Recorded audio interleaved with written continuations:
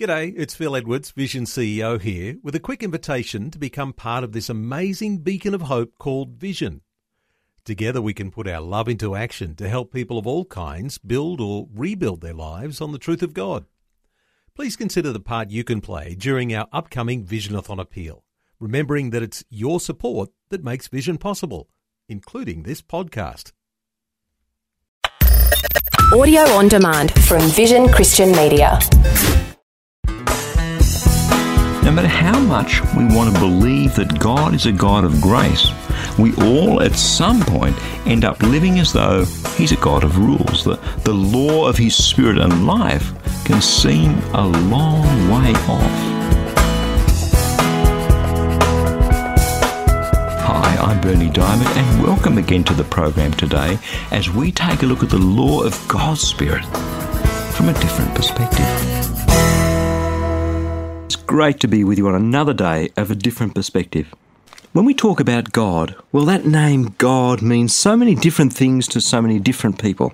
Yesterday on the program, we looked at the notion that God is kind of a bunch of rules, and sometimes people want to reduce Him down to being just that. But that's not it. If God's a bunch of rules, then He's bad news, not good news. It's an easy thing to do, and some people do it, to pick up the Bible and read it as though it was a book of rules. And that's where people get this sort of Bible-bashing, accusing, condemnatory form of religion. But that's not it. Jesus said, I've come to set you free. And if I set you free, said Jesus, then you're really free. So how do we make sense of all that? If we read this book, the Bible, as the letter of the law, then it's full of condemnation. But what about the spirit of the law? What does God mean by it all? And what about the law of the Spirit, which is what the Apostle Paul talks about? Is there really freedom in all of this? The way I try to understand that is looking at the three different ways that we can be a parent. To me, there are three models. The first model is the model of being the tyrant dictator. I'm the dad, or I'm the mum, and these are the rules of the house, and if you don't like it, go and live somewhere else. It's rigid, it's inflexible, it's dictatorial. And it doesn't work. I mean, we can force kids, I guess, to comply with rules, but we can end up losing their hearts. We lose the relationship. We lose what it means to be a mum and a dad and a family.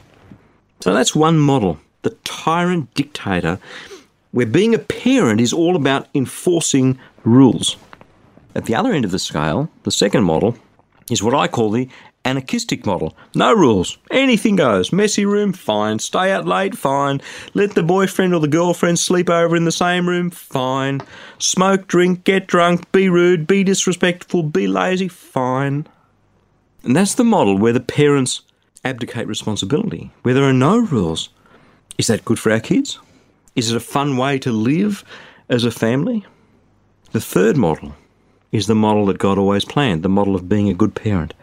It's about love and relationship and affirming our kids and caring for them and honouring them and respecting them, but at the same time, setting some boundaries, setting some rights and wrongs, saying, no, in this house there are some rules, and letting them bump into those rules and live the consequences of bumping into those rules. Under those circumstances, home is a place to live and to love and to learn. It's a place where it's okay to make mistakes and live out the consequences and still be forgiven and held and affirmed and nurtured. So three models, the tyrant dictator, the anarchistic model, the good parent model. Which one makes sense? No one would advocate totalitarianism. No one would advocate anarchy. It's pretty obvious, really. So why do we think that God's any different? Why do we say God is a dictator? God is a bunch of rules. It's easy to look at God that way, but to do that is to miss the point. On the other hand, people try and see Him as a God of no rules, as a God of being a sugar daddy, and that misses the point too. God's a good dad. God's a good parent, one that loves and wants to be in relationship with us and wants to affirm us and care for us and honour us and respect us, but still set boundaries of right and wrong. God's a good dad. And that's what the Apostle Paul says when he writes, there is now no condemnation for those who are in Christ Jesus, because the law of the Spirit of life in Jesus has set you free from the law of sin and death.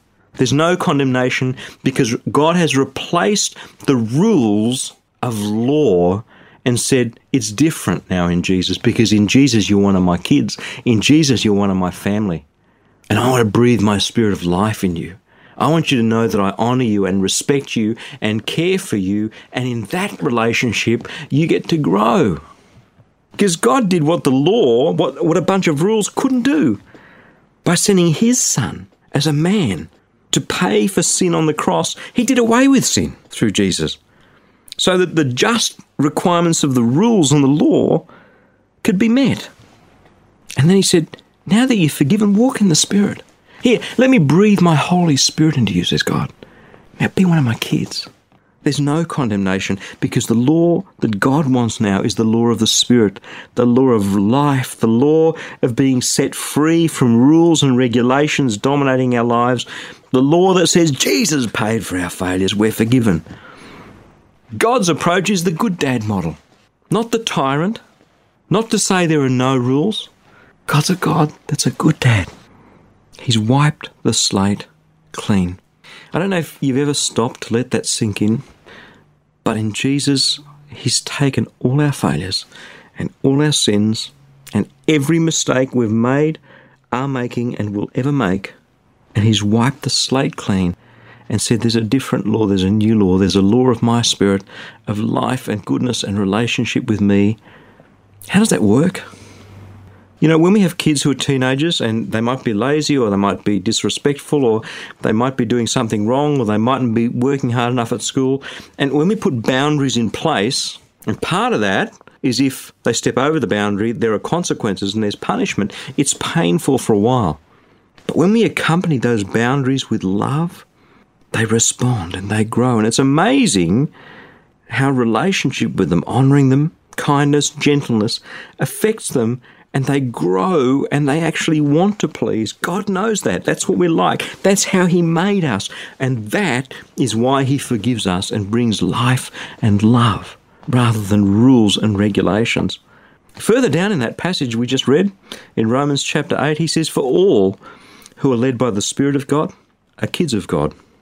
You didn't receive a spirit of slavery and fear, but a spirit of adoption, so we can cry out, Dad! God's word, the Bible, does set some boundaries. Don't lie, don't steal, don't talk behind people's backs, don't yell at people, don't get angry with them and let that anger fester, don't be critical. But you know, when you look at those boundaries, you look at any of them and you say, you know something? Those boundaries make sense.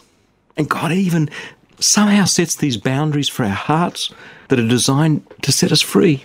He says, go and forgive people. In a sense, it's a boundary, because he says, if you don't forgive people, I'm not going to forgive you. But on the other hand, it's an enormous freedom. When our hearts forgive other people, we are set free from what they've done. Yeah, sure, God's word sets some boundaries, but not many. And they're good boundaries. And at the same time, God's Spirit brings forgiveness. If you believe in Jesus, you are forgiven. And his Spirit comes into our lives and ministers that forgiveness into our spirits, into our souls, into our hearts. God's Spirit comes into us and brings God's very presence into our lives to change them, to make this faith real. That's why Paul talks about the rules and the regulations as the law of sin and death, and the law of the Spirit as life. What a great day.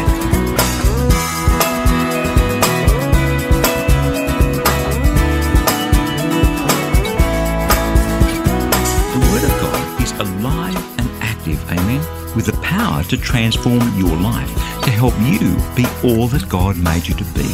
And that's what the Fresh Daily Devotional is all about. It's completely free, and I'd love to send it to you. Each day you'll receive a life-changing scripture together with some words of inspiration, hope and encouragement from me delivered right to your inbox, where you can choose to read, listen or watch the daily video. It's completely up to you. Remember, God's Word is the power to change, and it's fresh for you each day. You can subscribe to receive your free daily devotional at freshdevotional.org, or give us a call toll-free on 1300 722 415 to request the printed devotional if that works better for you.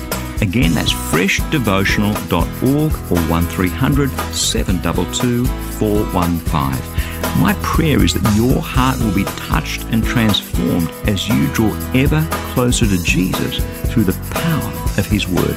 I'm Bernie Diamond. Catch you again, same time tomorrow, with a different perspective. Thanks for taking time to listen to this audio on demand from Vision Christian Media. To find out more about us, go to vision.org.au.